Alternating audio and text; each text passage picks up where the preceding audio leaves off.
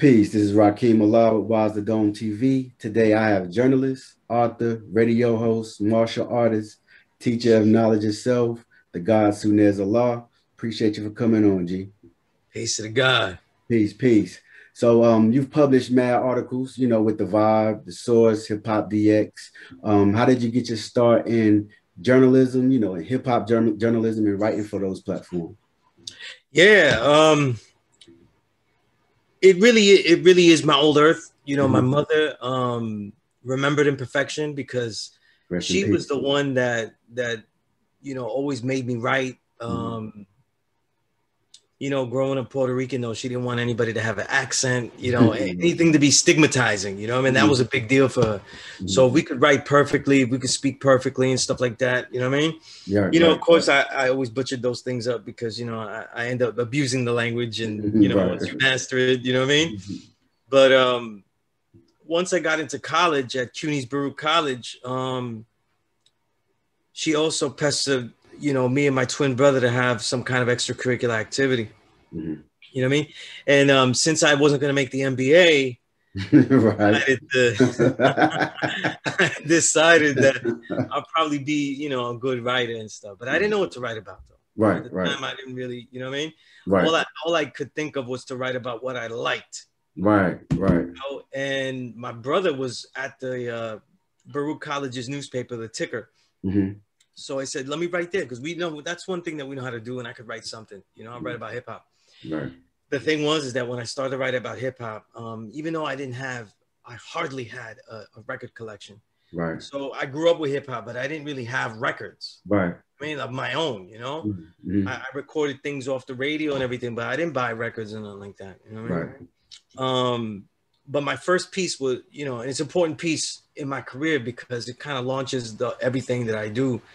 But the first piece that I ever wrote that got published in some kind of print was called The 3 R's That Feed and Starve Hip Hop. You know what I mean? And it was the 3 R's were record labels, R&B, and radio. Wow. You know what I mean? Right. And I kind of built on why, those things are, you know what I mean? And even with very little knowledge of the industry and stuff, I was still able to break down what I was doing in knowledge too, and the lyrics and stuff, right, and present some type of understanding about it. This is November 1994. Right. And like I said, Baruch College at the time was a campus of leased buildings, so your classes were spread out through area of Lower Manhattan. And I didn't know it then, and I would soon find out that all the record labels were around there. Right. So from like 20th Street, 19th Street, Union Square, Vibe magazine, record labels, major stuff. If you kept walking, you'd hit Fat Beats. If you took a little bit of a long stroll, you could get there. So all this hip hop was around there and stuff. And to show you how green I was, and how interesting it was, I really wasn't a reader unless it was something for school. So I didn't really know my talents as a writer. Right. Going to college and having gaps between classes was the first time I ever saw a magazine shop.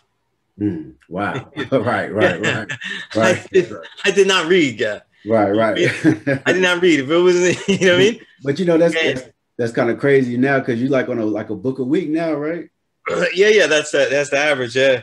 But the thing about it was when I walked into the magazine shop, I was like, oh shit, I went to the sports section. I said, that's what I know. I read some sports shit. Sure. And I saw the Source magazine with Tribe Called Quest on the cover. And I said, oh shit, they got the music I like on fucking magazines too. Right. And then I started to dig in there and that stuck in my head.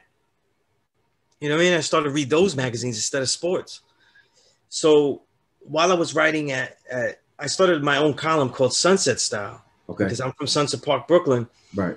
And, I had my brother, my man Smo draw me up a wild style, but with Sunset Style, you know what I mean? Right. And I started to write these really inflammatory articles in college that got me into trouble. I was cursing. I was doing all types of stuff in them. You know what I mean? Right. And so what happened was other brothers that was going to the college, they saw it. And they saw those articles. And a lot of them were early people that started. They weren't the they were like the first staff of Double XL. Right. I mean, Right. would be, you know, the first, probably maybe like the first two staffs. Okay. But at the time, though, they were just getting in the door at Vibe. Mm. So that's how I got at Vibe. A lot of the difference in the career is that I didn't really quit college. Right. Right. They Okay. did, you know what I mean? Yeah. So it's a combination of two things. They quit college and they pursued that full time. And also they wrote about things I wouldn't write about. Yeah. I mean, Like, it's that simple. And that was one of the reasons why I didn't really see writing as a career. You know what I mean? right. Because they had things I wouldn't write about. I was like, I ain't writing about that. Right. You know what I mean? So did you kind of see it like was it the fact that they were shining a light on the more commercialized aspects of the culture, and what kind of things was it that you were kind of like, man, I ain't feeling that. I think in the beginning, though, it was a lack of criticism that was kind of allowed. Right. Like once you start working in the 90s, this is all the way in the 90s, like mid 90s, once you started working at a magazine, you no longer are a vicious critique for the culture. What you really are, though, is a vicious critique for anything that stops the culture from making money. So now every endeavor that's going to blow up, though, is a righteous endeavor for the culture. Right. You know what I mean? Right. So, for example, in 1994, I always had a lot of problems because I'm from Medina, right? And I have always been critical of what Biggie was doing. I was always critical about what Puffy was doing and things like that. Those things had no space. So, for example, when Double XL started, that was really inspired off of Reasonable Doubt. That was really their album. Okay. You know what I mean? Right. You go back into the early things, it had Jay-Z as the first it wasn't even the premiere issue, it was the preview issue. Okay. The one that they send out to people to promote the magazine. Right. Whereas I'm a young kid and I'm running in there saying, I don't know, there's things that he's doing I don't like. And like I said, I'm not just judging the skill level of things. I'm judging what they're actually doing as far as promoting stuff. So certain things don't become a big deal. Like, okay, he has talent though, but it's kind of a watered down Cuban Links. He has talent, but he's kind of biting the EPMD sample for a hit. You know what I mean? Right. He didn't do anything to it. Like, these are supposedly big. People don't understand it now, but in 1996, 94, 95, it wasn't just the sound of the sample that was joyous, but also the dig, the quality of the dig. So I couldn't criticize these things without being, an early hater or not really with the move. You know what I mean? Yeah. Also, so those things led me to just be on the periphery more and more. Right. And of course, my own way of, because I was burning bridges like hell though. Yeah. So so it's kind of like it was these platforms operate as a part of the machine, right? So, absolutely. And that's I think that's a precedent that was set by the Source way before I ever got in there. Okay. Because that they would be, for them to survive, they would have to promulgate the success of this, because at the time it wasn't seen that hip hop would continue like that, or that it even would be like prosper, where you could even have a magazine that would sell, so anything that helps the culture prosper. So that's why you have a lot of you have a lot of back and forth that seems to stay in the middle ground. Yeah.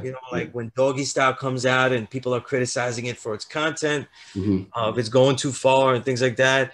These are things that, magazines like The Source and others would just stay even keeled with. Right. Because the success of that album is going to make this a bigger magazine. It's going to make media a real thing. So all these things, they contribute.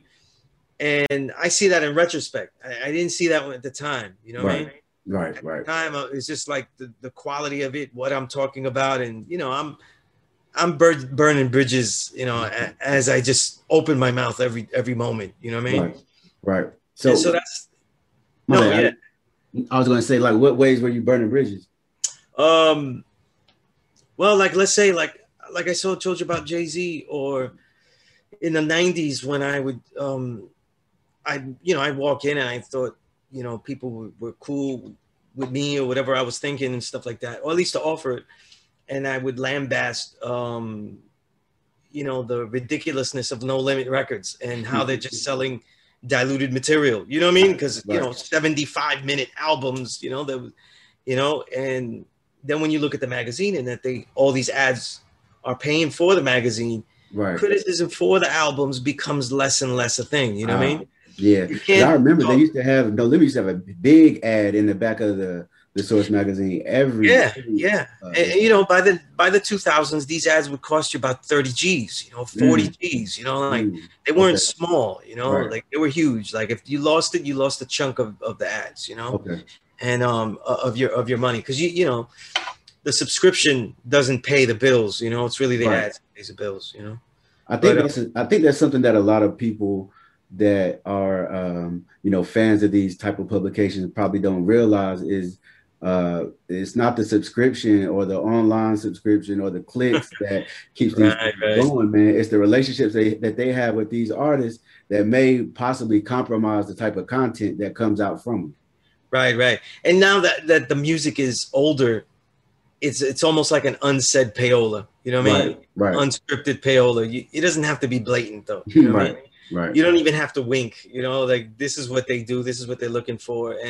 And you'd be surprised, like, you know, today's era is more like, you know, people are, they get in by selling out. So they don't really sell out. They sell in, you know what I mean? So no, you know, you got to be authentic to sell out, you know, they sell in. They already know the package that they must have in order to get in, and it's all accepted. So it's a much different thing now, you know what I mean?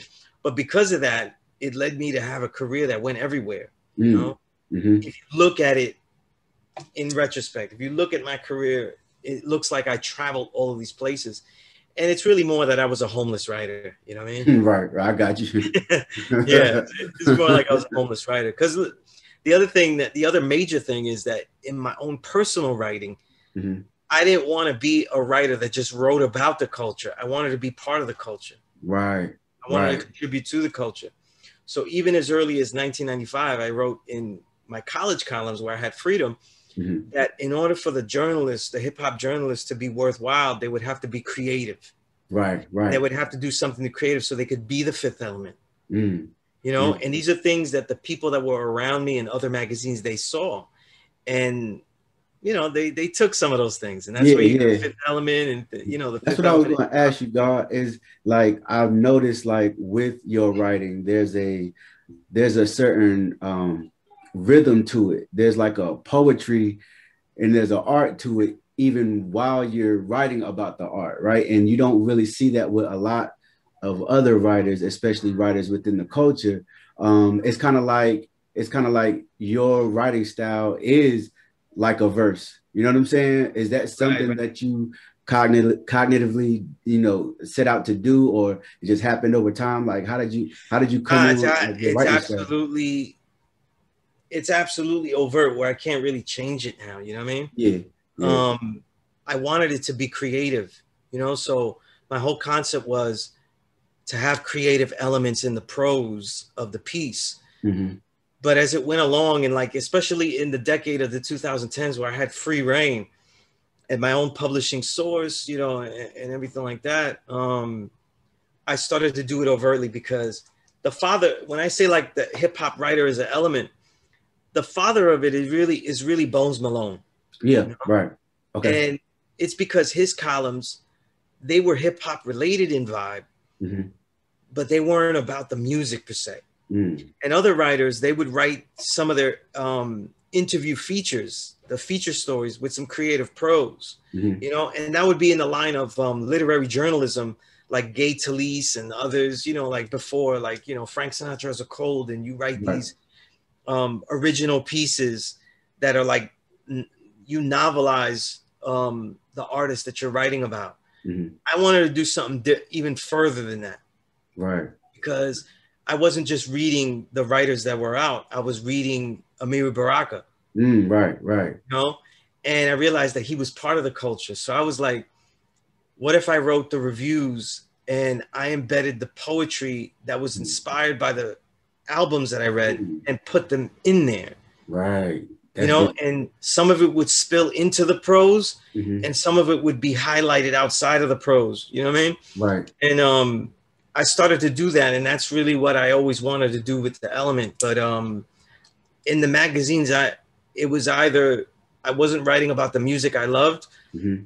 I wasn't allowed to write about the music I loved, or a lot of my stuff was just, you know, so modified, Right. you know, to Right. fit the structure of a magazine, because a magazine goes through a conveyor belt when Mm-hmm. it's edited, you know. So every magazine you read has a general sound, you Right. know. Right. And a lot of people, after a while, people weren't really calling me because I snag up the conveyor belt. You know what I mean? Mm-hmm. It's Right. very hard to take a piece that I've written and then make it sound like a generic, you know, this is dope, this is hot, you know what I mean? Right. Shit like that. So a lot of times people find my stuff impossible to work with, Mm. you know? So I just needed like my own forum to do it, you know what I mean? And when I started working on Premiere Hip Hop, that's when I really started to put the pieces out there and Right. really, you know, extend them, you know? Right. Yeah, that's deep, God. And so with, you know, in hip hop, as far as if somebody does something that's new, or somebody does something that's, you know, dope and just sounds, bring something fresh to the game, right? You have people that will, you know, kind of jack that a little bit. Now, as far as, you know, producing, rhyme styles and things of that nature, but what did you see people kind of biting your style when it comes to writing? Oh man, I think people try, but they don't really know how to do it. Right, right, right, right. You know what I mean? I Right, think that right, what I'm doing though is gonna take a long time for people to do it. right, You know what I right. mean? And nah, just, you know, being truthful. My shit is too dope. Yeah, yeah, for sure. Niggas can't really do that. You know what I mean? Yeah, yeah. I told you that, you know, a long time ago, man. You one of Can't the really. dopest that ever did it with this. You know what I mean? I meant that, God. Like, That's peace, man. I appreciate that. You know what I mean? And then, you know, like I tell my students, you know, it's not the ability to do this was an idea from a long time ago, but it's hundreds and hundreds of pages right, to perfect it. You know what I right, mean? right. It's hundreds of pages to perfect it. So it comes out the way it comes out. You know what I mean? Mm-hmm. And it's really it's really about, I don't think I could do this if I wasn't able to also analyze the music in a way that people weren't analyzing it. Because Right, then it would just be me taking advantage of other people's art right, to get right, my shit off. right, And that's why I always go, I'm doing art on art, right. but I have to have science on music. And so I spent a lot of time really studying music, you know, the textures of it, finding ways to really detail it in a way that people don't detail it. You know what I mean? Right, You know, knowing the albums. Because I'll tell you this, right? When you're a journalist, right, you either know firsthand the experience of being that of which you cover, right? So if you're a journalist of war, maybe you were a former soldier. Usually not. So what you have to do is you have to know war so good that you know the contours of it, though, you know the outer politics of it and everything, and you can go in. right. With music, I didn't make music. When I tried to make music, it wasn't really my thing, you know? So like for me to make my own element, I tried all the other elements, you know what I'm saying? Right. It's only now that people have, because of what I've made, people have me making stuff, you know, and recording music now. Right. But as far as like straight rapping, that was not what I wanted to do. I wanted to represent myself fully. You know what I mean? And how words look on the page is really important to me. You know what I mean? Yeah. So the MC didn't always work for me. You know what I mean? And then, and I always had a problem with performance. You know what I mean? I always wanted to be just myself, you know what I mean? Be able to do that. And it fits the calling, you know. What I do is I lecture, I teach, you know, all these things. So these are the forms that I'm used to. DJing, though, and all those things, I could never be a DJ, you know, because I could never just play what people want to hear. You know what I mean? Right. I'd be terrible at it. You know what I mean? I want to hear. Yeah. And if you don't like it, then, you know, but, you know, and then of course, graffiti, though, I have no artistic skill at all. You know what I mean? Mm-hmm. So, you know, as far as I got was being a toy, you know what I mean? Yeah. Nowhere even near anything legitimate. But I tried everything, you know what I'm saying? Mm-hmm. And it's really the analysis of music, really studying music theory, studying the roots of it, you know what I mean? Right.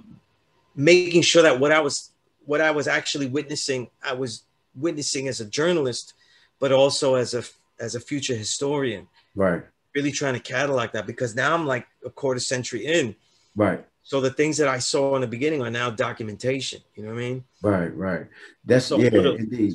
Like, yeah. so what do you think about the state of like where, you know, mainstream hip hop journalism is now? You know, is it kind of more the same? Like, is it on autopilot to the point where, you know, it's just kind of the corporate machine at this point?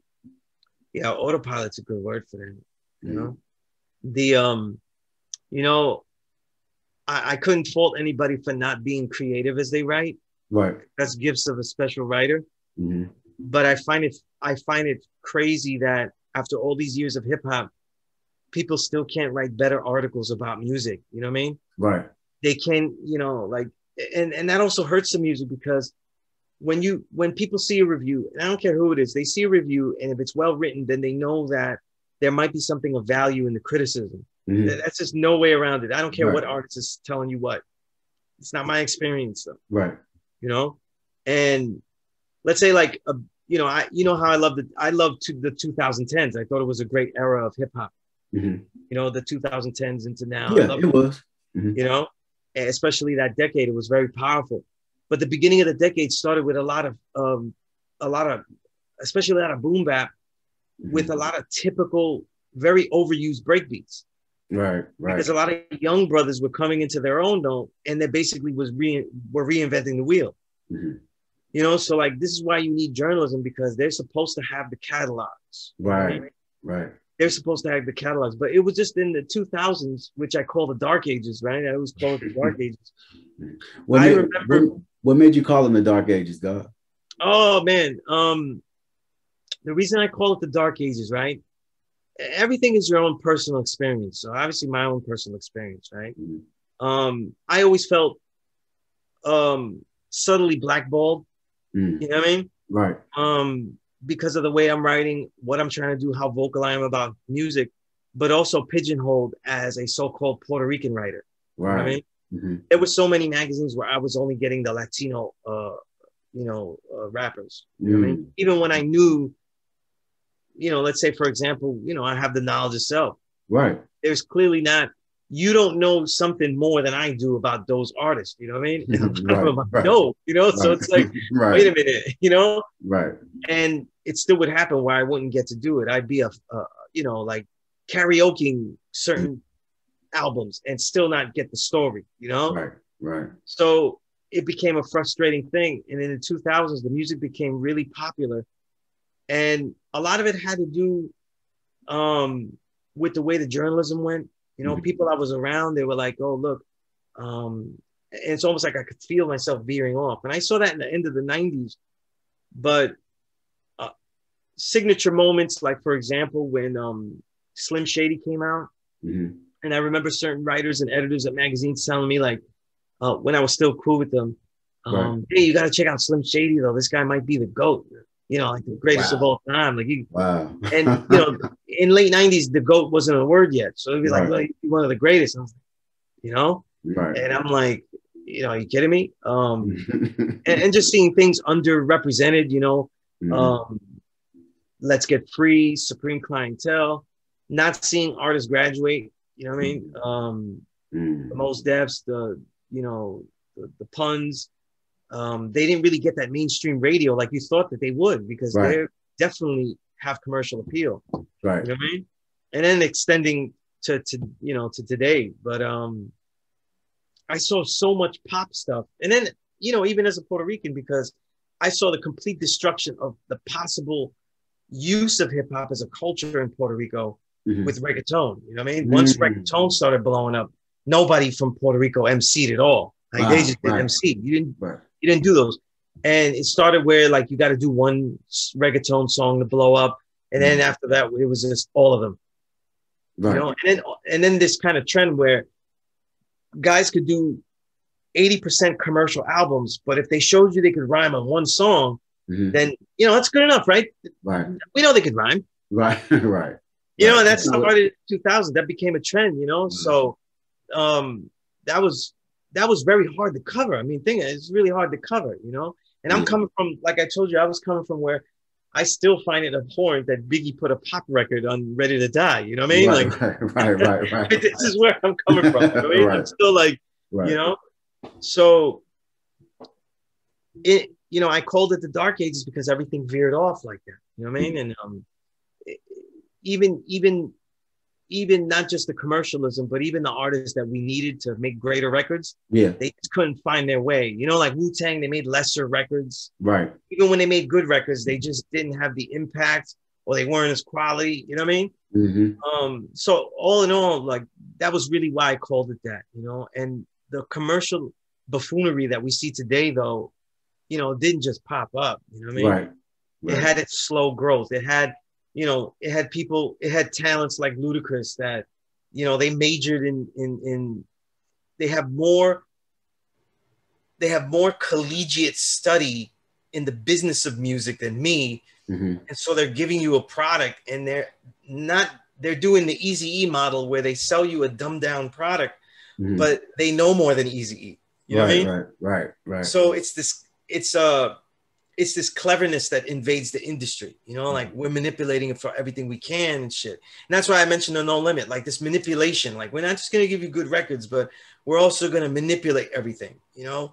And do you think that was just a way for, you know, with them coming from Louisiana, and, you know, around that time there were, you know, there were local artists from, you know, regions all across the country, but they weren't necessarily getting play in regions all across the country. That's true, right? But let me be really brutal, right? In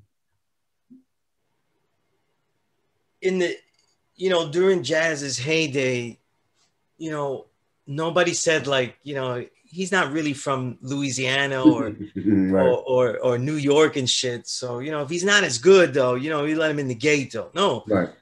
Miles Davis is from St. Louis, and he had to be damn good. Like, he had to be GOAT level to get in. You know, like, there's no acceptance of that. You know what I mean? And you don't really do that with other musics. Like, you don't get, like, you know, let's say, for example, like, you don't get you're not going to get, like, a band like Steel Pulse because they're not from Jamaica. And, you know, they're not from Jamaica, so they could be a little weaker. You know, it's okay, you know? Right. No, they have to be top notch, you know, to get in the gate. Right. You don't see that with hip hop. It's like, oh, I'm representing where I'm from, though, so I could be a little shittier. You know what I mean? You see where I don't know where this comes from. You know, like, the standard isn't like the best of where you're from. Like, look at my height, right? In my family, I can dunk on everybody. You know what I'm saying? Right. That doesn't mean that I belong in the NBA. You know what I mean? Like, right. I'm awesome if we all play one-on-one here. You know, I'm the best. You know what I mean? But, you know, from this home, it's, you know, it's not much. You know what I mean? And that's kind of like the standard. Like, it feels like people act like hip hop has a right to be represented regionally. I don't really. You don't think so? I don't think it has a right. I think it's a culture and has a right that no one even has to ask for to be engaged in and performed. Right, but as far as taking those steps and saying this is on the level of this, it doesn't work like that. You know what I mean? So do you think that, okay, so around that time, what was it like as far as in these publications, in New York radio? When did you see gradually that these other regions began to get more play and, you know, started becoming the sound that a lot of people really, tried to? Yeah, it's really the digitizing of radio. You know what I mean? The digitizing of radio. You know, we always thought, you know, sports has all the analytics that are annoying and shit. Right. But the analytics invaded radio way before, you know, way before sports. You know what I mean? Right. And you'd be at places, though, and people would give you analytics about an artist that made no sense. Right. By the mid 2000s, if like I was at magazines doing best of list, and you see accounting jumping in the mix and saying, "Hey, we should put this record." I'm like, "What are Like you, what? like Right. who are you?" Right. Right. You know, Right. like, Right. and everybody gets their say because they could say what's not. You know what I mean? Right. There's blatant list of A-list artists and B-list artists that are really all based on their sales. They're not based on their quality. You know what I mean? You also see trends that I was right there for. Like I know the people that invented them. Like video vixens, and let's write about video vixens. That was like a segment in one of the magazines, right, where they were highlighting video. That was Double XL. That was Double XL that started. I remember that. And as the trend went along, the video vixen highlight became counted as a female artist. What? So, for example, if it's 2006 and I go, yo, we should do a feature on Jean Grey. And they're like, yeah, I like Jean Grey, because she's one that wasn't featured, right? Right. But she wouldn't get a chance because when they go, Jean Grey, no, because we got like the girl that was in Many Men video or whatever, that's in this shit, you know what I mean? Right. And she's going to Heather Baxter or one of these chicks, you know what I mean? Right. And they're going to be in there. So that counts as the female slot, Wow. She don't do no art. Like, right. You know what I mean? She didn't even invent the clothes. Like, she didn't even invent the way you put on the clothes. Like, she didn't even do that shit. So, these are things that I was firsthand there. I was there when the guy that invented that, I was there when he told me about it. Like, hey, I got this new thing, and I'm like, was that popular with the readers? I mean, you had a little small thing, whether her article asking if her tits are real, and we got like a couple of shots, the eye candy section, you know what I mean? It was like, people would open the magazine. If they weren't going to buy it, they'd open it, look at it, and put it back. Because until, what's crazy? Magazine shops didn't have any type of porn in front of you unless you went into the back of the magazine. And what Double XL and then their King magazine did was that young brothers like ourselves, obsessed with the magazines, we could look at a little soft porn right off the bat. Like we'd go check it and then, be on our way and shit. Right. And that was unheard of. You know what I'm saying? Yeah. And so, I mean, it seems commonplace now, but back then, you're right. That wasn't. Yeah, you got to see what it did in the magazine. Magazine shops weren't even like that. They didn't even allow that kind of stuff. You know what I mean? Right. So, like the average cover of a King magazine, though, that would launch it to the back. You know what I mean? Right. And now it's in the music, It's in the music section. Right. And you can see the whole cover. You can see the whole cover. Like, for example, right? The pun picture where he's holding the girl's titties. Yeah. Where he's holding her breast. That was supposed to be the album cover. Wow. And there was no way that they were going to allow that back then. You know what I'm saying? Right. Probably now that'd be no big deal if they tried to get it in there. Like especially in an underground album, it would be no big deal. But back then, that was like, oh, you can't even do that. You're gonna have to put something else. So that's why the Capital Punishment cover looks like a kind of like another picture. Right. It's just his face, grimied up, but it's just his face because that wasn't the cover. You know what I mean? Right. You kind of touched on something that I find interesting. So, like with hip hop's inception, you always had, dope female MCs that were holding it down, and and then suddenly you didn't hear about many that you didn't hear about them as much, and then you have a resurgence, and you are having female representation. But it seems to be the only ones that are highlighted are the ones that are fitting a certain mold. You know what I mean? Because like I listened to like Cyrock's last album, right? I mean, I don't know if you heard. I know you heard it. Sharecropper's daughter, right? Yeah, great. You know what I'm saying? But I don't ever see these mainstream publications talking about it, or Rhapsody or Chez Noir. But at the same time, we get our doses of Meg and Nicki and Cardi, and I'm not knocking what they do because there was always a lane for that. But the other side of it, where the sisters that are actually rhyming, you don't see that much, you don't see that highlighted as much with the, you know, within hip hop media. Is that the fans not gravitating towards that, or is that media not really seeing value in that? I mean, they don't write about music. Right. They're not music magazines. You know what I mean? They're It's trend TMZ, magazines. it's You know, TMZ style now, right? yeah, they write about trends though, so they wouldn't really write about music. You know, so like really read through magazines and stuff, and they don't really write about music itself. You know what I mean? Right. They don't detail music. They tell you how it felt, the music. They might tell you, oh, this song really did its thing, or this is really, you know, but there's no details about the music. So it's very easy to not fit a sharecropper's daughter, because the value of that album, no matter how beautiful Cyrock is, right? The value of that album is when you start listening to it. Right. You know? And so you're gonna have to write some pages about how it's, you know, it's got that slow burn, you know, like, you know, those of us who appreciate skill, we're like, oh, it's got that, you know, that repeat value. Right. And then for those that aren't so heavy into lyrics, you've also got to educate the listener, you know, like, you know, you got, you know, the jazz album in the back, you know, that's Sun Ra, right? Yeah. Yeah, no, that's Pharoah Sanders. Oh, Pharoah Sanders, right. And you've got to educate them, because, like, you know, a Pharoah Sanders album, though, those aren't always easily digestible. You know what I'm saying? Right. You kind of have to tell people, like, oh, you have to stick with it. There's certain things that you'll get with. There's certain melodies to get with. Same thing with hip hop. You know what I mean? You have to listen to it for a while. You have to catch nuance. You know what I mean? Yeah.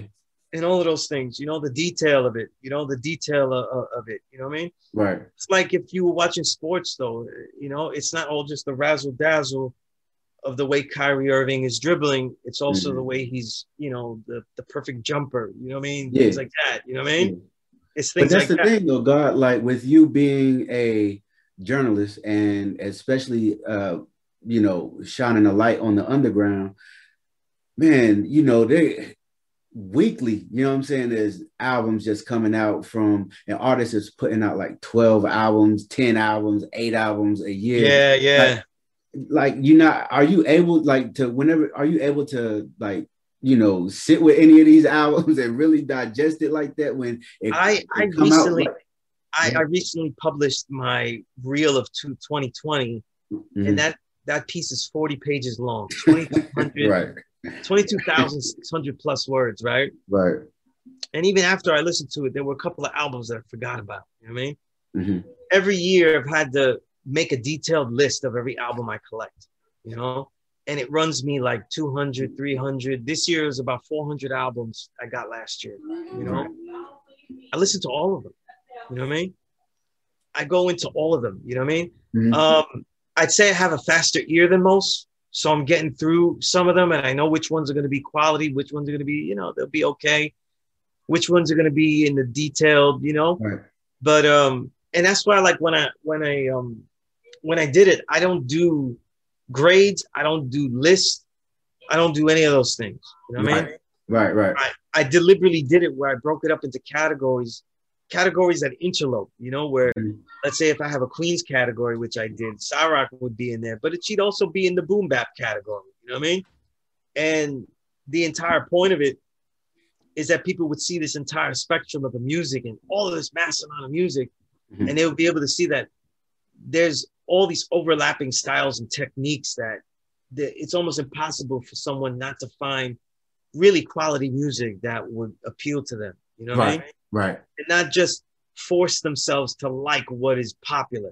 It seems like that's a lot of that is going on, though, with certain critics of the culture, where they force themselves to like what is, you know, trendy. You know what I mean? Yeah, I can kind of tell that. You can tell that they ain't really feeling that shit, but, you know, it's the end thing to say. You know what I'm saying?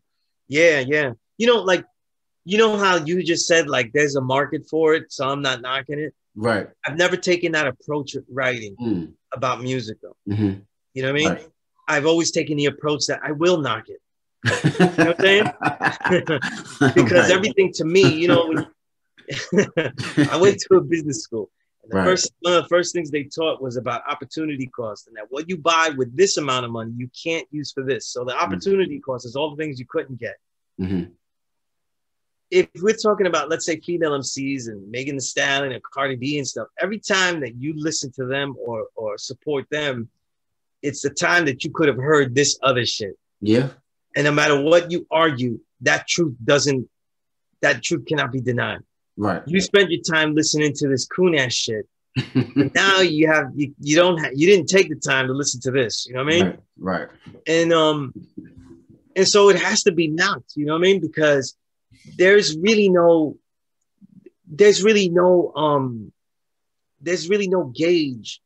for the way people are judging, let's say, like the performers. I call them performers. I don't really call them artists or MCs or rap. I don't even want to call them rappers. Right. But the performers that are out now, there's really no criteria for them. Mm-hmm. It's whether they blow or whether they don't, you know? And today's like best journalist is the one that will be able to merge a Sean Price and a Little Baby in the same context as being a world of hip hop. Right. And that's another reason why I present these lists, you know, because that's not in the world. You know what I'm saying? That's pop music. You know what I mean? Yeah. That's pop music. It uses elements though, but you know, like nobody listens to CNC Music Factory and puts that with Earth, Wind, and Fire. You know what I'm saying? Right. That's some other shit. You know what I mean? Right. But at the same time though, right? Hasn't hip hop always had pop elements within it, you know, from the days of like Curtis Blow, you know, that had a disco feel to it, right? Like, you know, the one reason I never really go with that is because people see, this is where, like, when I talk about the science of music, where it gets a little bit beyond the music. Right. It's not just the genre of hip hop that a journalist in hip hop is covering. He has to have a knowledge of all the genres. Yeah. You know, and nothing is more advanced in the blood sucking of it than hip hop. Nothing has been blood sucked faster than hip hop. Right. And yet nothing has survived longer than hip hop. So it's the anomaly, right? Right. The reason I don't do that, right, is because if you look at other musics, no one compares the validity or the way a music is made by its very first workings. Like, let's say, like the records that you see, you know, the Pharoah Sanders, especially, so avant-garde, you know, Coltrane, all of these things, right? Nobody goes, yeah, you don't really do stuff like that because they didn't do that in the ragtime era, you know? Right. You know what I'm saying? They don't do that because those are earlier versions that are not as refined and actually not as free. Right. The early they really weren't free at all. Yeah, the early concoctions of jazz are so categorized because there were formulas that were beginning to engage the improvisation, the real jewel of what jazz is. Once that happens, you can't judge, you know, what Coltrane's doing by what trumpet players did then. That's why, let's say with jazz, the beginning is usually Louis Armstrong, because he's really the one that was experimenting within these very rigid styles. Right. You know what I mean? Right. Very rigid styles. So like, I never compare, like, you know, records from the 90s or like let's say Nas or anybody like that, or with the commercial appeal, like, and compared back with Curtis Blow or anything. Like, for example, right? Grandmaster Flash and the Furious Five, the way they made records back then wasn't even the way they make records now. How did they make records? Because the way they were making records had a strict formula of making their song structure was almost like an R&B song. You know what I mean? They were structuring by a bridge, a melody, and a hook that would be sung. And the lyrics are secondary to the song. You know what I mean? Right. And that's why the message is so important, because the message, you know, it's guided entirely by the lyrics, you know what I mean? Right. But songs, even the early hip hop songs, aren't even made in that fashion. You know what I mean? Right.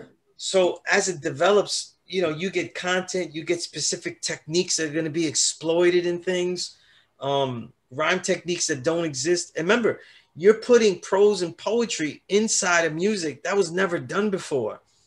So to compare it to the early aspects, right, where people were just performing out in the street, that just doesn't compare. You You know I what I'm got saying? you. It's a totally different thing. So like when people compare, it's like, well, they was partying back then. Also, too, here's the other reason, right? Mhm. A lot of people use early hip hop to justify bullshit that goes on now, Mhm. but that would be like devolution. You Mhm. know, for Right. example, I'll give you an example, right? A lot of pop hits in the early 2000s use big 808 drums. Mhm. You know what I mean? Right. And they almost sound like Run DMC. And articles and people I know would write that, like, oh look, they're taking it back to the old school. And I said, no, they don't know how to use the equipment. Mm. You know what I mean? So Mm. they're actually reinventing the wheel and devolving, because by Right. reinventing the wheel and not knowing how to do it, that's their version of a first time with something. Mhm. But I'm not interested, and it sounds, you know, I'm being totally East Coast biased here because the South is on mine. I'm not interested to hear another region like the South, Midwest, or anybody else do their training steps. You know what I'm saying? Right. And have those training steps put on the same level as the music that I'm hearing, just Right. because it's, again, the best of that region. You know what I Right. mean? It Right. doesn't match up. I got you. The best example of the visual to really show the coonery of it, though, is the Hustle and Flow. Mm. The I movie. thought, yeah, the movie. I thought that showed everything that was wrong about the way hip hop was becoming. And then I saw these guys win Grammys and shit and Oscars, and it'd be a perfect representation of hip hop now. Mm. And it was because they didn't know how to use those machines. It's the same thing, you know, we Is talk it about the is it 2000s. that is it that they didn't know how to use those machines, or is it in Memphis that was how they used those machines? You see what I'm saying? Um, I would Because say like that's a slick answer. the reason I'm That's a saying that slick the reason answer. I just threw that out there is because like you mentioned where Miles was from, Right, and like I'm pretty sure that there were regional differences in the way right, they right. play the But instruments. here's the thing, right? Where did Miles learn to play? Was it really in St. Louis? Mm, Or was it that time with Dizzy and Bird mm, and him slowing down the bebop mm. and coming with cool jazz, and then eventually all the innovations, the hard bop innovations and the modal jazz? You know what I mean? Right, The right. thing, the thing is though, reggaeton is a great example too, right? Mm-hmm. They didn't know how to sample. Mm, I often found people that didn't know how to sample. They didn't know mm-hmm. how to loop it. It's a very hard process back then. You know what Right, I mean? right. So what was better? Well, if you make these hooks and you just use these easy hooks, then it'll make an easier song, and it also gets you the arena that you want. You know what I mean? It gets you Right. the audience that is going to pay the bills. You know, so it's also a double-edged sword. You know what I mean? Mm-hmm. So how do I deal with it though? Is that I'll admit that these might be the reasons, Mm-hmm. monetarily and all those things, but I Mm-hmm. still won't justify it as good music. Right. You know, or Right. music that I wouldn't abolish and destroy if I had the Mm-hmm. chance. You know what I'm saying? so, so let me ask you this, God. All right. So what's the difference though, like from what's the difference between hold on, God, my baby daughter real quick. Hold on. But okay, so yeah, God, what's the difference between like having a certain sound, right? And then, somebody specifically saying, hey, I'm going to make a record for the club. I'm going to make a record for the party. Like, is because, we party and we club, like in all Yeah, regions, yeah, right? yeah. And so there's a soundtrack to that, just like there's a Yeah, soundtrack to, it doesn't. other things. Right, right. That possibility of here's the thing, right? Mm-hmm. If I'm going at this like with this hammer approach and Mm-hmm. bashing, right? Mm-hmm. People are quick to say, well, what about the quality commercial song? Those are so rare and few and far between that I don't mind destroying whole towns and villages, Right. of performance Right. for it. You know what I'm saying? Mm-hmm. I really don't mind.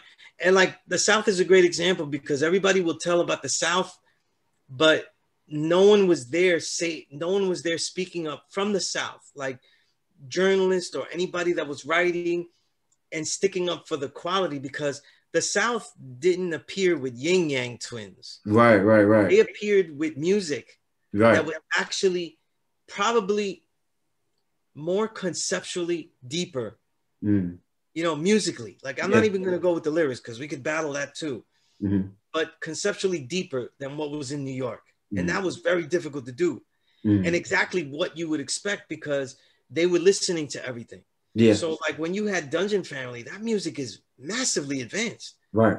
Right. You know, I don't know, you know, like I said, I'm New York, so I get into these arguments all the time, you know, where people are like, "Oh, you think Atlians is up there with Hell on Earth?" And I'm like, "Yeah, it's musically, it's just as good as Hell on Earth and more innovative because what's more expected? What you heard on Hell on Earth versus Infamous, or what you heard on Southern Playalistic in Atlians? Right. I mean, Atlians is an even more advanced leap music. Oh yeah, definitely. I mean, and I don't know. I'm the only New York native. No, I understand where you're going. So it's like being what from it's the like South, is that this, like these regions didn't let that be a standard. Yeah. And that has to do with the media having a very that's what I was going to say. Influence, That wasn't and always like a lot of the South to me was destroyed early on. I'm not saying that they're totally destroyed. I'm saying they were destroyed early on, especially in the 2000s, you know, because payola took its most money. You know, payola was extremely refined then, you know. The biggest piece I wrote for The Source, you know, was about payola and Funkmaster Flex. You know, and you wrote that in The Source, God? Yeah, that was in The Source. Yeah, when I was news editor at The Source, you know. And when I wrote that piece, it took a long time because they didn't want to get sued. So I had to do a lot of back research and prove everything, you know what I mean? What's interesting in that is that everybody will insult the DJ that takes the payola. But they never ask, though, that means that what he played were not the artists that were valid, but the people that bought their way in. Right. So every time we talk about Jay-Z, every time we talk about these Yin Yang Twins and all these other, you know, the massive amount of coonery that was infecting the radio in the 2000s, those are the artists that bought their way in. You know what I mean? Yeah. So people like Jay-Z, they didn't really give us the hot summers, though. They bought us the hot summers. You know what I mean? That's what I was going to ask you, God. Like, Jay-Z is in a lot of people's lists, you know, as top 3 of all time type situation, right? And I know you feel otherwise, but with somebody being, you know, he's been in the game obviously a long time, and stayed relevant for a long time. What is it like? So were you ever like a fan of his skill level, or what what is it that kind of deters you from you know, the whole Jay-Z you know, is top 5 artists? The first time I heard Jay-Z was with Original Flavor, and he did Das FX's Flow. Right. It was for their video. I forget the name of the song on Video Music Box. I saw it on. And I said, this nigga biting. The next time I heard him was a press copy of Reasonable Doubt. You know what I mean? And I sold it back to Discorama so I could buy new albums. But hold on, God. Some people consider that as like... I'm telling you, this is what it was. I sold Reasonable Doubt to get more albums, you know? Like it was, you know, when you used to get piles of records to sell, it was in that pile. You know what I mean? I just always saw Reasonable Doubt as a poor man's Cuban Links. You know what I mean? And I couldn't get around that he sampled the EPMD. You know what I mean? Yeah. And he didn't sample the original sample. You know, he sampled EPMD. You know what I mean? You really listen closely though. It's not sampling the original, it's sampling EPMD. So they use that. And that was, you know, that's blasphemy to me. You know, I don't know why I had to hear that. You know what I mean? But I'll say this though, right? With Jay-Z, I think that I have two examples of this though. I had to do it in a negative and a positive pole, right? I have a term I use called the greatest pop MC of all time, right? And the negative pole is Jay-Z. He's the greatest pop MC of all time, but in a negative sense. You know what I mean? he has all the talent in the world. He really has all the skills. You know what I mean? He can really rap any kind of flow, any kind of song he can make. You know what I mean? Right. He knows enough to make all types of songs. He can make hooks and all that kind of shit, right? Right. But the reason he's relevant most of the time is because he's adapting something that he took from someone of his minions, some of his foot soldiers. I mean, he's a 48 Laws of Power book walking. You know what I mean? Right, right. And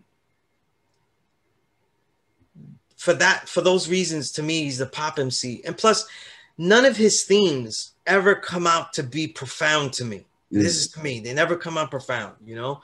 I think I put it best with the Marcy Me, you know? I find the whole 444 album one of the most. That's what I was going to ask you. Like, what did you think about that? You know what I mean? It's one of the most hypocritical albums I've ever heard. When he talks about the old New York, it's a New York that he helped destroy. You know, he took part in gentrification. He laughed about it. He scoffed at it. You know what I mean? Right. And his first steps into being a billionaire, and I challenge anyone to find me a righteous billionaire. Right. You know what I mean? Right. His first steps into be a billionaire is to make himself worthy of investment, because there's nothing he created that made him a billionaire. Right. You know? Right. What he created made him a millionaire. And then working for Def Jam and doing nothing for those artists, right? But doing a disservice for them. And nobody wants to say that. Why do you say he was doing a disservice to the artists at Def Jam? If you go back to 2004, though, look at the 2004 to 2006. Look at the Roots albums. One of their best albums. LL Cool J complained about it. Pretty Tony, which should have been a commercial landmark for him. Right. That had commercial hits, right? And none of those things did anything. Now, this is a person that already got into the game using payola. So when he gets in there, it's not like he doesn't know how to get it on the radio. Right. You know, if you're an artist signed under him, you're like, if I make the right song, I mean, it should have a clear way into radio. You know what I mean? Right. And none of them did. You know, Game Theory. Where did you hear Game Theory? Any of that? Right. You know, and now that's one of my favorite Roots albums. One of the best ones. You know what I mean? Right. And you didn't hear any of that. So what I'm saying is, like, once he did these ventures, then he started to be someone that you invest in. You know, and I think, as part of a theory of mine, I think original people that become billionaires are a little different than the white man. They're people that have to be invested in to represent and to also be opinion leaders. Right, right. You know? Right. And, you know, he's a massive opinion leader. What he says, people do, you know what I mean? Yeah, I remember he had people wearing button downs and and all that. Yeah, you know. And it's not even true, though, you know, because I was wearing button downs, you know, like Hector Lavoe way before, you know what I mean? Right. You know, but the thing is, right? I end up calling Jay-Z the greatest pop MC because of all those things, but it's in a negative sense. When I talk about, I had to amend that and have a positive greatest pop MC, because when I was listening to Busta Rhymes, you know what I mean? Because I was like, if a pop MC could be commercial, do all of the commercial songs that you would think would be trash and they still work. Right. It's comfortable in all these different flows and styles. Actually is a superior live MC, right? And could do really all those things and really could rhyme, though. You know, he has all the techniques and has all the subject matter. Then it would be Busta Rhymes, you know what I mean? So like that's a thing that I have, you know what I mean? But my thing is this, like, people want to know who the payolee is, but they don't want to know who the payoler is, you know what I mean? Right. And they don't want to admit that the songs that you liked are the ones that paid to hear you, you know? They probably, but you know, a lot of fans probably don't even care though. You know what I mean? Like, because once it's on and it's been played so much that they do like it, they don't really care about the science on why they like something. You know what I mean? Yeah. You know, there was a thing, like when we was doing hip hop, like you would vicariously be represented by that artist. So if they were smart and they were this, that would be you. You know what I mean? Right. Some kids, they don't know that many rappers though. So you see them doing that when they like Kendrick Lamar. You know what I'm saying? Right. You know, I think you know, in my MC NBA, you know, he scores 17 points a game. You know, he's all right. Right, right. You know, right. he's not all-star game. You know what I mean? He doesn't even make my all-star game, but he's dope. You know what I mean? Right.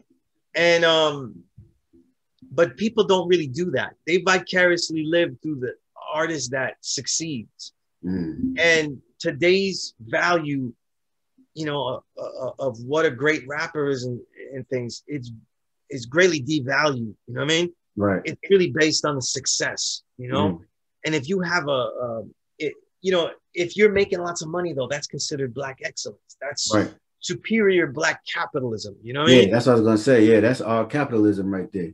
Yeah, and if you're great at it though, that's what's winning. But again, a lot of that falls on the media because this is what everybody that I was working with, this is how they would talk. You know what I mean? Right. Because they had to latch on to artists that would continue their abilities. Like, you know, you can't be A-list and make a publication that's A-list, gets you money and gets you fed if you don't cover things that people all buy. Right, right. So pretty soon, though, you start to really like those things. And there's a different type of like, right? When you make a publication, right? And you put an artist on the cover that's grossly pop and everybody buys your publication and now you're eating. Right. It's almost like, thank you, you know, Lil something, I'm eating because of you. You know what I mean? It's almost like that. It's almost like you made the record with him, you know? Right. So there's no disconnect. So, you know, that's really what happened to hip hop journalists. That's why I always call them the leeches. You know, they find the leech, the performer that's leeching the culture, and they leech onto that. So it's a leech of a leech, you know? Right. This piggybacking leech, you know, and it's one of the things that really bad. Like, you know, even when you said relevant, I was in those rooms when people started using that word. You know what I mean? Yeah. And they started to say, well, what makes him good though? And I said, well, you know, he fucking sucks. His last album was trash. You know, he sounds stupid. You know, he sounds like he's trying to be young. And there's a million reasons why this guy is outdated though. And he goes, no, but he's still relevant. And what does that mean, relevant? It means if we put him on the cover though, people will buy it. They'll be intrigued by what has happened to this guy. You know what I mean? Just like, so how does someone be as okay, so you know, you definitely said that if he wanted to get in, you know, as far as his hip hop tools, as far as the skills that he has, you know, he could be whatever type of artist that he, you know, wanted to be, right? And I think in some of, you know, a few songs, you know, said lyrically he beat Talib Kweli, you know, those type of lines. But obviously he, you know, values, he has capitalist values, right? And do you think is that part of the reason why, you know what I mean? You're like, yeah, I mean, look, as a writer, I would never say shit like that. Right. You know, I'm just thinking like a writer, like, because a lot of my writing, I represent myself. Right. You know, I would never say, hey, I wish I could be a real nigga. Right. No, that's what he said. I wish I could be a real nigga, but I'm getting paid doing it this way. Right. You know what I'm saying? Right. Yeah, I don't remember being, you know, doing that. I don't have song. I wouldn't make a song or a poem or a piece and say, listen, you know, so cold, you know, when he said Dame Dash, you know, we didn't sign anything. So, you know, my word is not bond. Right. And everybody's like, yeah, you know, he ain't Santa Claus. You know, his word is not bond. Right. You know what I mean? Yeah. So it's like everything is okay. You know, everything is okay. You know, now the contracts, now the word is not bond. All of these things, you know. So and again, look, the truth is, a lot of the things that he had to succeed in, he had to do some things that weren't right and exact. Right. I mean, right. My thing is that I had already knocked him out the box because of his musical choices. You know what I'm saying? You mean just the beats that he rhymed on? Yeah, I mean, he had already been subpart of me through all the In My Lifetime albums. And I don't care how many people keep saying that's a classic, that's this. When you have Premiere on one song, and then you have a weak sample of Glenn Frey on another, and you keep doing that, you know, this yes, no, pop, you know, gritty, pop gritty, pop gritty. You're making pop records. You know what I'm saying? You're making a diluted product. You know, but you know, it's very hard to make music because this isn't oppressed music, and it's a music of the oppressed. Right. And the way that we're oppressed is through this capitalist society. Right.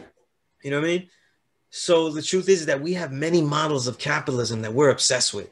Right, right. And the major one is the drug dealing. We're obsessed with that. Yeah. You know? Yeah. We're obsessed with that. So we're very okay.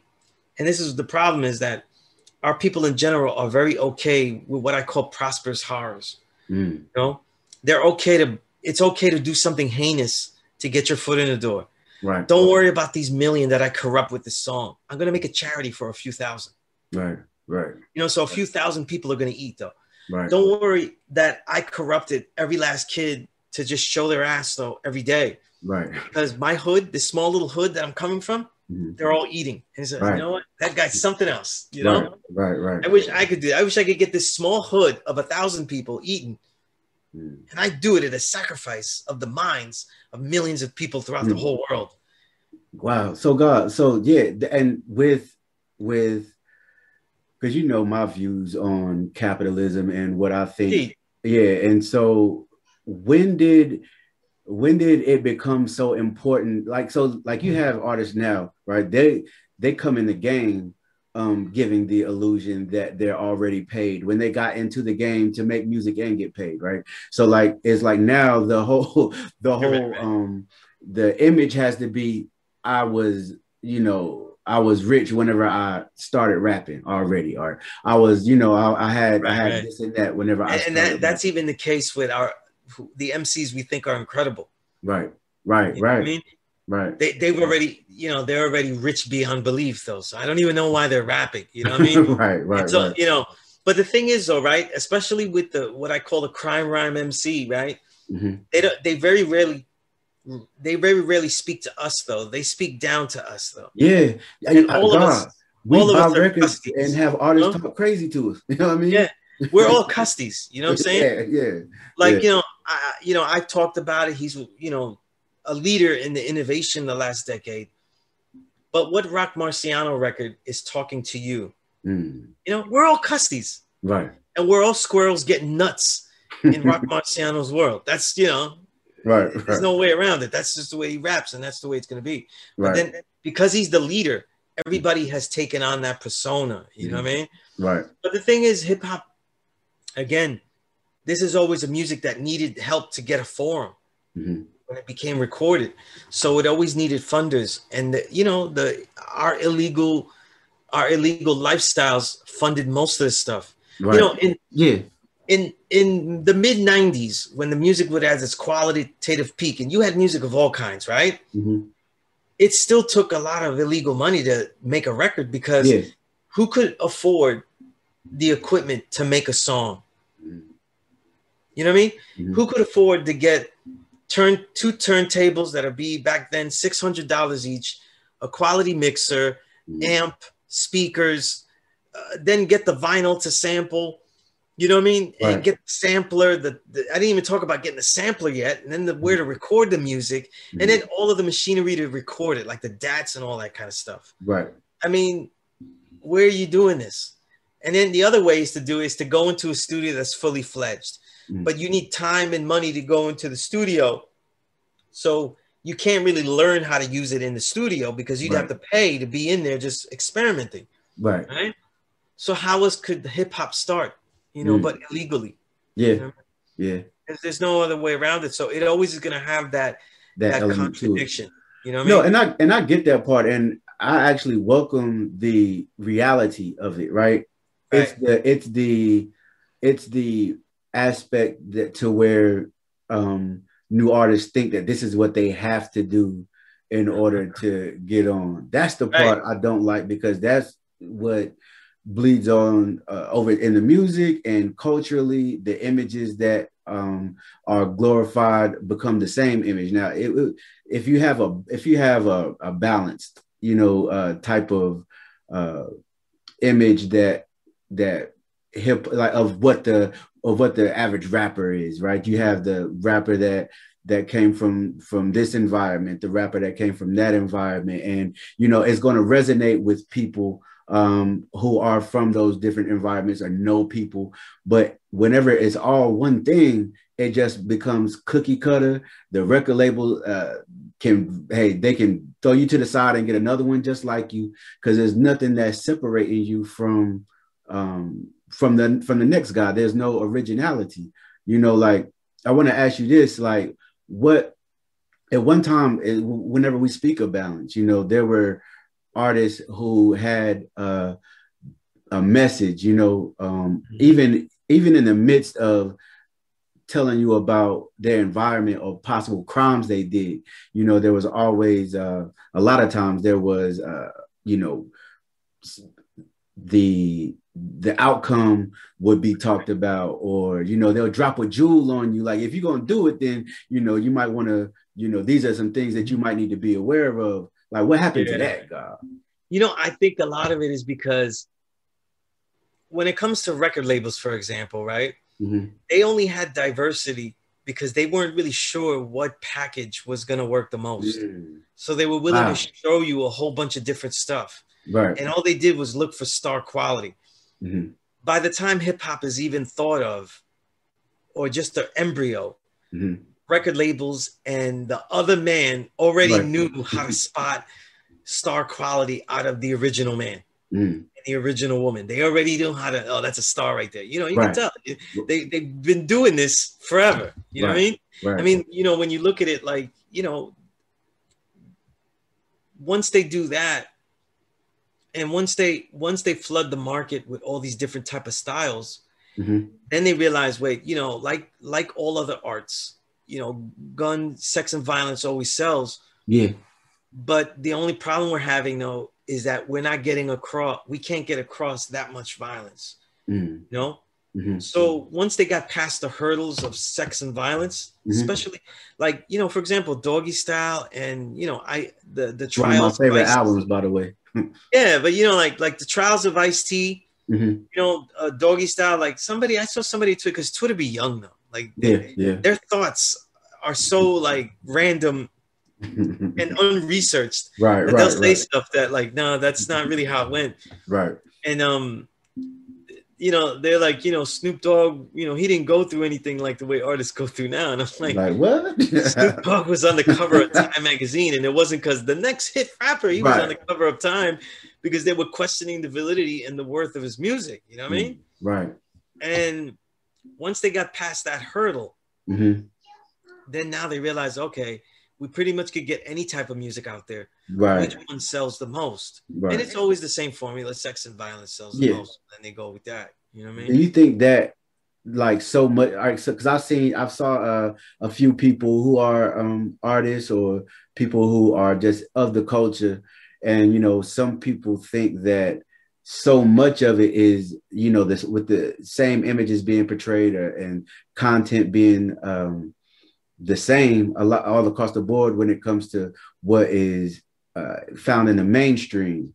Does that affect culture and communities as a whole, as far as, you know, I mean, don't get me wrong, we know at the end of the day, a lot of our environments were caused from systemic oppression and, you know, evil capitalism and all types of things. But as far as the images that that we're being exposed to as a community, does that have an effect on our mind and our outlook and our worldview? You know, I definitely think so now, because so much, you know, it's so spoon-fed. You know, just like there's a flood of great music. Right. It's a lot like if you amplified, like, you know, a lot of jazz, you know, like the jazz that we love. You know, like my favorite era of jazz is the 50s into the 60s, you know, all the soul jazz, the modal jazz, you know what I mean? Yeah, that's my favorite too. You know what I'm saying? Yeah, and but jazz wasn't selling so much then. You know what I mean? And that's why I had to get into more of a funk jazz. And then, you know, some of the records even became discoed out, you know what I mean? And some of these guys made some shitty records, you know what I mean? And it's funny because hip hop is founded on a lot of shitty records. Mm.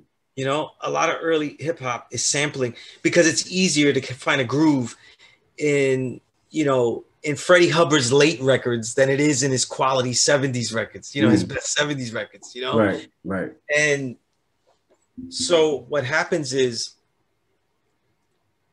the way I see it is that the commercial landscape is so overloaded. The average person thinks that that is rap now. Right. You know what I mean? And that's why I still call this era the invisible renaissance.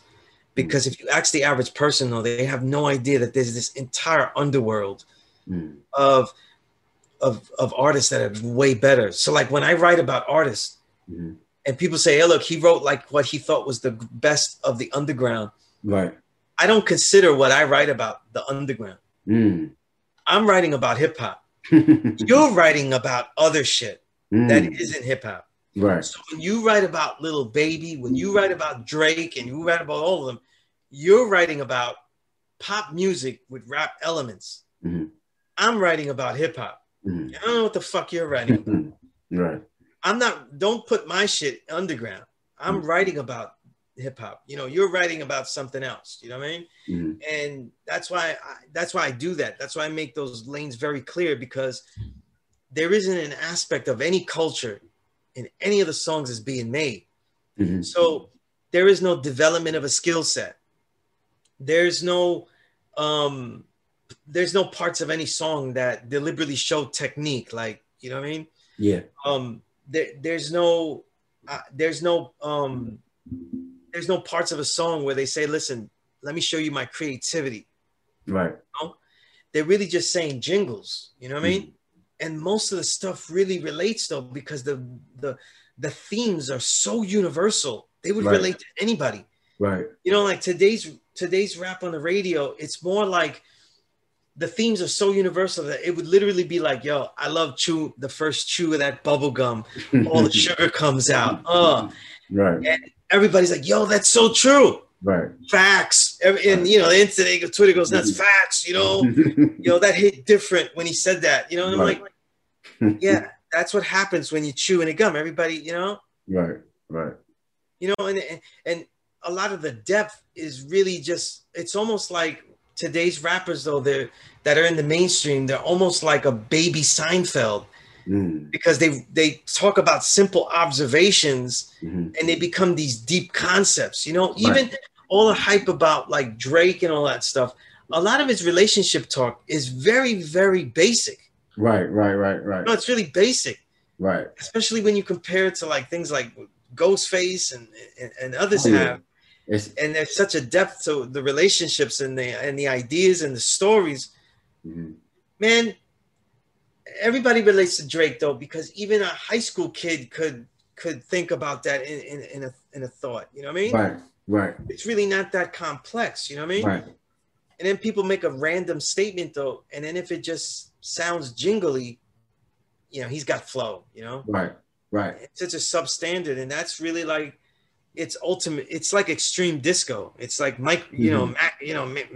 major ultra disco of it all, you know. It's to the point, like, and so just to clarify something that I said, like, as far as content in hip hop, if it's dope, it's dope. You know what I mean? Like, and authentic, I'm with it. You know what I'm saying? It was just the cookie cutter part of it where you feel like you got to be Tony Montana to make it. You know what I mean? Like, but that wasn't that's not you. You know what I'm saying? That's what I have an issue with. But when it comes to what you classify as a pop record, I've noticed, like, you remember at one time you would hear a beat, right? And then you would be like, yo, that's Premier, or you would hear a beat, oh yeah, that's Dre, or you hear, oh, that's DJ Quick, or that's Pete Rock. You could tell without them even putting their they didn't have beat tags then, right? Like, they weren't really saying their name. Now it's become like, I can't tell who made the beat. I can't tell where nobody's from. Like, what brought that on? You know, like this universal, because I like my hip hop regional, because I like to be able to put on a record from New York Right, or right. Cali See, or that Texas. was what was important about hip hop, was that Right, even though I said every region has to be good enough to compete to be the top, right, you don't get to be the top just because you're the only one from that region halfway decent or you're the best of a region. right, However, every single place has to make their own unique version of what they're doing. right, And eventually, doesn't mean that just because you made it, it's worthy. But eventually it could develop into being worthy if they had the ethos and they knew the origins and they subscribed to the way the culture was originally made. mm-hmm. As far as the creativity, being original and challenging themselves to actually know what was already done. Because a lot of Right, stuff you could tell they didn't really know what was done already, mm-hmm. or care about what Right, was done already, right, you know. But I think that we see all these regions blow up, right? And that's a real detriment to the culture itself, that mm-hmm. no region has its own distinct styles anymore. You know what Right, I mean?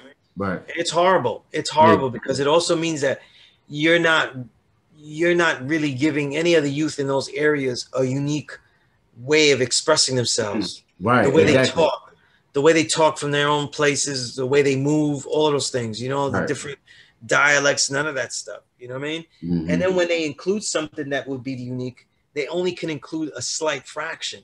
Right, And then what is not that impressive becomes overly amazing.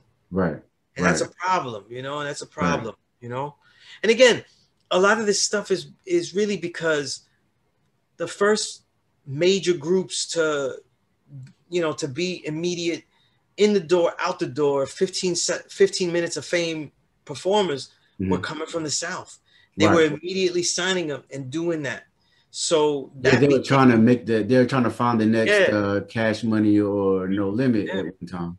See, yeah, and I always felt that the quality that, I think Dungeon Family and what they did in the mid 90s was so crucial, because it set a standard where everybody could say, listen, we could make music this quality and we could talk about things and not have to sound like a genius from the East Coast. We don't have to sound like Karis One to say deep Right, shit. We right, don't right, have to, right. Yeah. because that's a New York way of sounding. We don't have to sound like Rakim when we get deep. You know what I mean? Right, right, right. And all those kind of things. We can keep a lot of style, Mm-hmm. and they were adding a lot of style. Mm-hmm. A lot of the things that they were saying had lots of style, and they also were able to speak about distinct problems. You know what I mean? Yeah. Like I said, to me, as far as like talent level, Mm-hmm. I have always felt that the work that CeeLo and Andre had, Mm-hmm. their skill levels are GOAT level. Yeah. As far as GOAT level skill levels, they had all of the tools, Mm-hmm. all of the tools. You know what I mean? Yeah. But I think that once people saw that, wait a minute, all of these regions can start coming with really quality depth and real insightful stuff, they put the clamps on that. Yeah. Because Yeah. that's not a formula that's going to be a winning formula. And it's also going to be something that educates them, Yeah. See, Yeah. the thing is, right? Everybody How can't does, just jump in and how do does it. the conspiracy work, right? Mm-hmm. They have evil white people that go, look, we can't have intelligent rappers because then they'll, Right. That's not really how it works, though. Mm-hmm. The way it works, though, is that we're not controlling the music. Mm-hmm. So if you're not controlling the music, then someone that isn't an artist is controlling the music. And usually it's a white person that doesn't make music. Right. So what happens is that he says, if the artist is too smart Mm-hmm. about what I'm doing, then he could just make his own shit without me. Mm-hmm. You see? Mm-hmm. And the only type of artist that really gets to that level is the smart one. Right. Right. So Right. we don't want no fucking Ray Charles. We don't want none of these smart niggas to come through and then they realize the whole formula and they could make their own music. And then there is no bad music. So now people are forced to really pick the quality that they like. Mm. Now we can't have any of that shit though. Right. Where do my pockets go? Right. Now you realize that they're just a middleman, just Right. like we realize now, like all the music that we get, we're getting it without a middleman. Right. Right. The best music today is without a middleman. That's why it's able to come out so fast. They don't have to go through that red tape anymore. Yeah. The the real problem with the quality of the music today, like we just talk about the best music, is going to be the artist's ability to A&R themselves. Right. And it is not as easy as you think, because, the artists, we see them on Twitter all the time. They masturbate themselves to high hell. Oh, yeah. You know what I mean? And so every time they make a song, they're like, yo, I just made the greatest thing ever. And I actually see tweets like this, like everything West Side Gun releases, he says it's the greatest masterpiece ever. You know what I mean? I wanted to ask you about them, God. I didn't mean to cut your wisdom, but they are what, a lot of purists would say are representing the culture the way it should be. Lyrically, they're obviously, really dope artists. What do you think about what's going on in upstate New York, and the fact that you're from New York City, right? And there are and it seems like, in a lot of people's mind, like upstate New York is holding it down for the whole state compared to I don't, because I know you've seen that, when people do that, that's, to me, in real life, that is really not an issue. Right. Like when you're here in New York, you're not going like, damn, those people up. Like, you know what I'm saying? Like, that's not really how it works. Like, it doesn't really work that way. But so to me, it doesn't really matter. You know what I'm saying? It really has very rarely mattered, like the region that it comes from. As long as it sounds dope to me. You know what I mean? However, though, right? I just think that Griselda in general is not really written about correctly.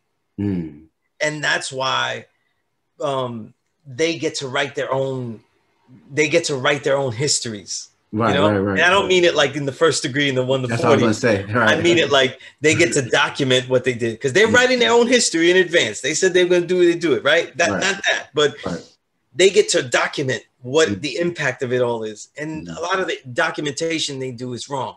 In what way?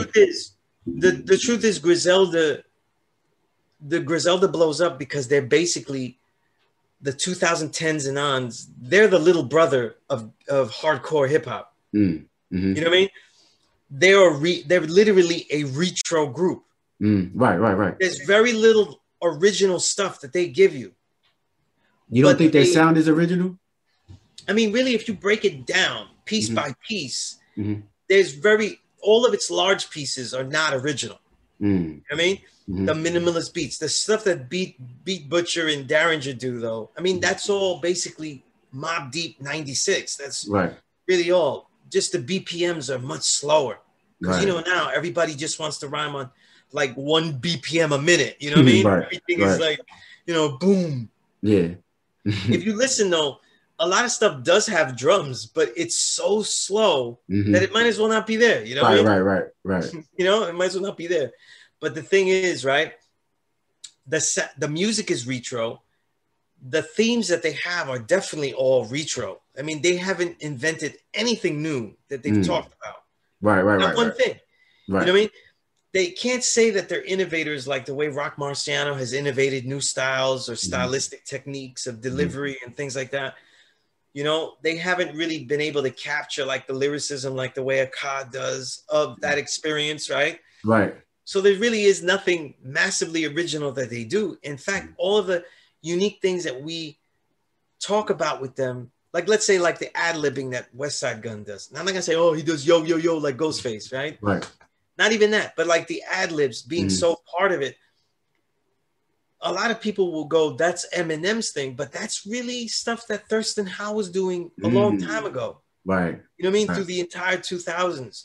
The stuff that Method Man was doing with Redman and having like real intricate ad-libs that go along with the songs. You know what I mean? And of course, Eminem as well, because that's where he learned it from. He learned it from Thirst. You know what I mean? But the thing is, everything they do is such a perfect formula. You know what I mean? Right. And it basically is a perfect storm. Just like Little Brother is a perfect storm. Yeah. Little Brother releases at a different time. You just go, I can't tell you how many groups had Pete Rock sounding vibes and the same exact vibe, you know what I mean? That were there, because no one can say, well, but they had Fonte, because I think Fonte is a next level talent. Yeah, he is. Fonte wasn't the Fonte we know when he first started. Right. That first Little Brother album, he's not this you know, diverse, you know, Yeah. R&B, I hip think hop. he's always Like, been like a. I think yeah, he always knew music. You know what I mean? But he right, definitely. right. But it's not shown on that album. You know, it's Right. just good MCing. You know, Right. and they were like the ultimate retro group. They Right. were the thing like, okay, the music that we love is not gonna die. For some Right. reason, that was the thing. It's two Right. things that make retro blow up, right? Right. It's for us that what makes us feel better that the music is not gonna die like the actual traditional way. Mm-hmm. Even though we want to hear progressive stuff, the traditional way isn't gonna end. Yeah. But then it also sells to a lot of white niche markets because they want something that seems a little bit simpler. Right. Because they're catching on late all the time. Right. Right. Right. Right. So when Little Brother comes, though, that sound is mad innovative to them. Right. Whereas to us, though, it's just a high quality sound. Right. Like when you hear Griselda, those beats are not anything more mind blowing than the shit Alchemist is making. In fact, it's not as good as the stuff Alchemist is making because he's digging better. Right. Right. He's getting better crates than he ever Right. has before. Right. But the thing is, though, is that you're like, okay, look, that Mobb Deep shit isn't gonna die. Okay, that's great, and that's what Right. everybody will tell you that don't have a big collection of music of today's music. Right. Because everybody that loves Griselda is really hip hop people that are older that stop collecting, that have no idea that this renaissance, because it's invisible. Yeah. Yeah. That the specks of the waves that hit the shore are Griselda, but the entire ocean is much more vast. Right. Right. So I'm okay with them being the waves that hit the ocean because they represent dope. There's only one record they've made that I really don't like. You know what I mean? But all of them have been dope. You know what I mean? Yeah. What about 2020 had some good records come out, a lot actually. And social media has kind of given the album of the year crown to Stove God. What did you think about that album? Well, a lot of people forget that Stove God didn't rhyme like that before. Right, right. He always rhymed. When he was rolling with Lord Jamal, he had all of those stop-start techniques, a lot of charismatic turns and conversational, pauses and right. injections or whatever you have, inflections all around. It's when he gets with Rock Marcy that he becomes like the Stove God. You know what I mean? Yeah, total rebrand. You know what I mean? Yeah, it is a rebranding that people don't want to act like they don't notice it. You know what I mean? Right. But it's there. I always thought, Cooks had massive talent. Once I saw him with Lord Jamal and he was rhyming, I always like, this kid, he can make dope records easily. Right. I mean, and I think that the debut is a Reasonable Doubt is a dope record. You know what I mean? Yeah. But it's a record I don't want to hear again. You know what I mean? The more, if I have to hear that album again, you know what I'm saying? As, I don't know, in my Trife time, Volume 1, like if he just keeps on and just does the same shit, right? It's going to get very tired because it's really tiresome to hear. One of the things about the 2010s hip hop is that some of the best lyricists technically are crime rhyme MCs. Yeah, so you see some of the most gifted lyricism, but from the most rigid content. Right, right. And it's almost like Raekwon is the father of all this shit. He definitely is, God. He definitely is. There's Raekwon in almost everything that you hear today. You know what I mean? But the thing is, though, to take it to the next level that Raekwon took it, they have to get into more detail about what was happening. Yeah. So if Raekwon told you they was doing a thing and he had the picture with the Pyrex, they have to tell you the steps in the Pyrex. Now they have to be the cooking show. Right. Now they have to be, if you had the rapper on the corner, though, now they have to tell you, well, if he told you how it was from 4 o'clock to 9 o'clock, right? Now I have to tell you what happened between 4:15 and 4:45. Right. You know what I'm saying? I have to give you more details. Stories have to be more detailed. So you get like all these guys, whether they're Flea Lord, whether they're others, they have to be so intricately detailed that we end up hearing like stories that become really, really like gratuitous and very, they give you fatigue. I think that's kind of how they're showing you that hey, I'm authentic with this. You know what I'm saying? Yeah, Like, it's the only way. Like yeah, I can't just say I had a brick because yeah, everybody yeah, else said that. You know what I'm yeah, saying? yeah, Like I've exactly. heard so many drug raps, God, that I can actually make my own coke dealing album. Right, right, right, right, I right. can make one. You know what I mean? Right, right, right. It's like, I'm gonna do one. Let's just do one. You know what I mean? Like the whole thing. We do the whole thing. You know what I mean? I, Um, yeah, you know, like rap. There's so much rap out there. You could rhyme about all the things you never did in pretty good detail. yeah, yeah, for sure. You Yeah, know? you can because I mean it's been years of hearing Yeah. that shit. Even if you You know, never did like it, you know what I mean. You know the you steps. know how to roll. You know how to roll blunts. You know how to sniff coke. You know how to everything. Yeah, You know? yeah, yeah. So Well, like, there's no way I would say Reasonable Drought is the best record that I heard though. You know what I mean? No way. well, if you were going to give that out, if you were going to give an album that the best that you heard in 2020, even if you can't just necessarily choose one, what were some of them that you thought? Because I know you wasn't really feeling the Nas record like that, right? Um, Yeah, I love everything Nas does though, but not every song he does. You know yeah, what I mean? yeah, I got you. You know? Um, Again, see, that's why I don't pick a great record, you know, like the best records, because I think people, if they're a collector, they have to get every Nas record. yeah, yeah, for sure. You know what I'm saying? Yeah, You have to hear every Nas record. You know what I mean? Because he'll have at least 5 classics, not right, 5 good songs, but 5 classic records, you know? And if he's made 13 albums, how many classics is that over if you oh just yeah, have 5? You yeah, know? Man, yeah, it's impeccable. yeah, You know? yeah. Yeah, it's impeccable.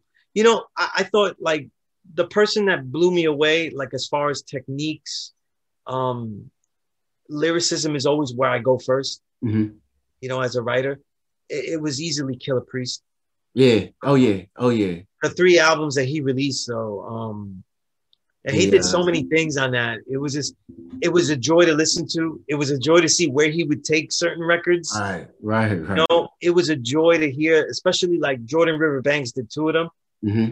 It was a joy to hear that they were mining different music, you know, a lot of Indian classical, a lot of Yeah. other types of music, you know what I mean? Right. And matching the ideas with stuff like that. And if you really listen to it, Killer Priest was really rhyming on different techniques, different narrative flows. I mean, Hmm.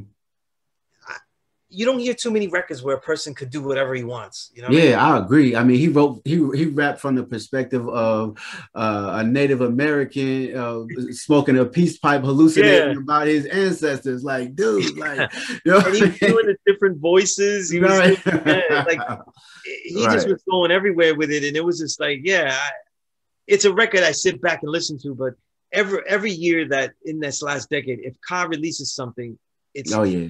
it's really at the top of the list because Hmm. he's one of the greatest writers. You know, he's one of the greatest Black writers of the generation. You know what Yeah, I mean? yeah, yeah. Whether it's hip hop, literature, whatever it is, you Right. know what I mean? Everything he does is amazing. You know what I mean? He You got know? shit that you kind of got to slow down and like. I mean, I don't think he does like you're not gonna catch everything the first listen. You know what I'm No, saying? no. But you know, the more you listen to him, the more you know, like, yeah, he said some dope shit. Yeah, I'm yeah, gonna have to yeah. listen to this a few times. You know what I mean? Right. And those are the type of records I go with the most. You know what I mean? Hmm. There are very few records where today that are made where I'll tell you that they're incredible just because of the music. Yeah. I still don't think that producers today, they make albums that are immediately musical classics. Right. They'll make whole albums that musically are great and could be classic, but Hmm. they still need the artist to go with it. Yeah, You know what I mean? yeah, yeah.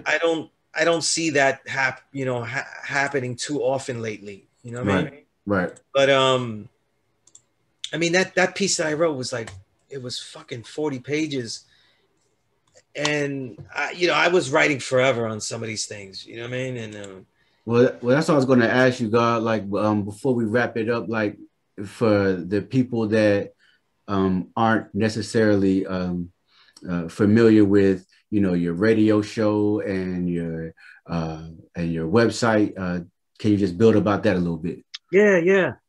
The website I was telling you, that started around 2000. I started in 2010, 12 with that. And that was with me, my brother Paragon that designs it, and Kevlar 7, who passed away. Rest in power. You know what I mean? Bronze Nazareth's older brother, beatmaker, great MC, you know what I mean? And man, if it wasn't for him, you know, I really wouldn't have that forum to write. Right. And Premier Hip Hop is where I write everything that I give out. Right. You know, but the two podcasts that I do is DJ Toshi's Classic Storm Radio, right? And really, you know, Toshi's a New York landmark. You know what I mean? Right. Right. The entire the most critical shows where artists are displayed. 80% of those shows are his. You know, him and Doc Ock doing the Rock the House shows. You know, they literally, you know, the last couple of years they have New York on their back. You know, if you want to see the best, you know, underground artists, the ones that should be out there, all of them, that's really there. So I do the interviews for him. I host the show. And that's where I get my challenge, because I don't pick the artists for that. I might suggest them, but I don't pick them. You know what I mean? Even though you know, me and Toshi are always alike, you know what I mean? And then I do my own Power Right show. Right. So the Power Right show, actually, the name came from Bones Malone. Because Bones Malone saw me in a picture with Prince Power Rule. He wrote Power Rule and Power Rights. Nice. Right. So I started to call that, you know, I started to say this is the Power Right show. And the show was basically showing my element of hip hop, the hip hop writer. And, you know, featuring interviews, all of that stuff, my thoughts, you know, whatever it is I'm talking about in hip hop, you know what I mean? And I do that through S Street Media, you know? What I'm also doing now is I'm doing a magazine now called The Cast Faction. Okay. And it's basically going to be a magazine about the podcast. Oh, nice. Okay. You know what I mean? So it's going to cover. It's kind of like a companion type of thing. It's not just a companion to what we have at S Street Media, but it's going to be about all podcasts. So we're going to have writers talking about podcasts. We're going to have writers talking about the issues that relate to podcasts. So basically it could be anything, because, you know, podcasts cover everything. Right. You know what I mean? And then featuring, you know, podcasts that are up and coming like yourself, you know, and others. And, you know, that's the other thing I do, you know. And if you're trying to get knowledge yourself, obviously I teach at a law school in Mecca. Right. I've been teaching at a law school in Mecca since 2000. It's 21 years, God. Wow. Yeah, it's the longest running class ever taught at that school, you know, ever taught at a law school in Mecca. And because of COVID and everything like that, I teach it online a lot of times. Like this month, I've been teaching it exclusively online because it's, you know, a law school in Mecca is a voluntary walk-in school. You know what I mean? And the students that I have, there are still issues with people being comfortable just having anyone come in. You know what I mean? In such a small space. So I'm always online with that, you know, teaching that, and also working with 5% Media. Right. As one of the editors and writers and stuff, you know, and that's about the Nation of Gods and Nerds and everything dealing with that, you know. And then along with that, it's just all the books. The books I'm working on. I'm working on a book about the Dark Ages, you know, as we speak, because there's so many writings I have. Yeah. I'm working on a couple of philosophy books. And also, and they're starting to be released now. There's a lot of songs that have been released with me on it. So I've been doing a lot of spoken word verses and things like that. You know what I mean? And then, you know, there might be a nice little EP coming. Come on, you know what I'm saying? We need that, God. Yeah. So right now I got a song I'm part of a group called The Leftovers, right? Led by Prince Power Rule. And it's basically, The Leftovers is like a derogatory term thrown at all the original people that were still in New York. Right. And he literally heard this. You know, Prince Power Rule literally heard this. And them being, you know, Puerto Ricans out in Bushwick and other places referred to as the leftovers. So he was like, you know what? We are the leftovers, you know? Right. And all of us became a conglomerate, you know, producers, you know, promoters, all that, you know, me with the spoken word. And so on that album, I lead it off, but that album is out now. I'm on, what's the name of the album? The album is called The Leftovers. So that's the name of the album, The Leftovers. The group is called The Leftovers NYC. And the name of the album is called Engraved in New York. Okay. Right. That's on Bandcamp. Okay. And there's a lot of stuff I'm coming out on, but I know what's definitely coming out like really soon is I'm on Skank's new album. One of my favorite MCs. He's one of the great MCs of this era. Great performer. You know, he can do everything. I'm on his album. We got a song. And I'm also on Napoleon the Legend's next album. Oh wow. Okay. So he has an album produced by Akhenaten, out in France and stuff. Big producer, the producer of I Am. And I got a song. I'm on a song with him and Sky Zoo. So, oh, nice. Yeah, right, so, right. You know, doing a couple of Yeah, things. yeah. And Sky Zoo had a great year in 2020. Yeah, yeah. You know, he's exactly what I think would be if radio was good and right and all proper. He would be that charismatic MC that you would hear every day. You know, in 1,000 times. You know, I can see that. You know, he has all the charisma, all the techniques. You know, but it's not like that. We live in a different time. Yep. Right. Yep. And I want to say, man, I definitely appreciate you for coming on. You know, the bill could have lasted longer, but I don't want to hold you. You know what I'm saying? Because no, it's definitely peace, man. I love what you're doing with Wise the Dome. Yeah, that's dope. Man, appreciate you, bro. Appreciate you, man. So, in the future, I definitely probably want to have you back on. You know what I'm saying? Have more discussions about the culture. I mean, you're such a you know, a pioneering figure in, you know, hip hop journalism, and especially having knowledge yourself and coming from that perspective. It's always dope to pick your brain, bro. So definitely, again, I appreciate it, G. Indeed, God. Peace to the God. Peace to the God.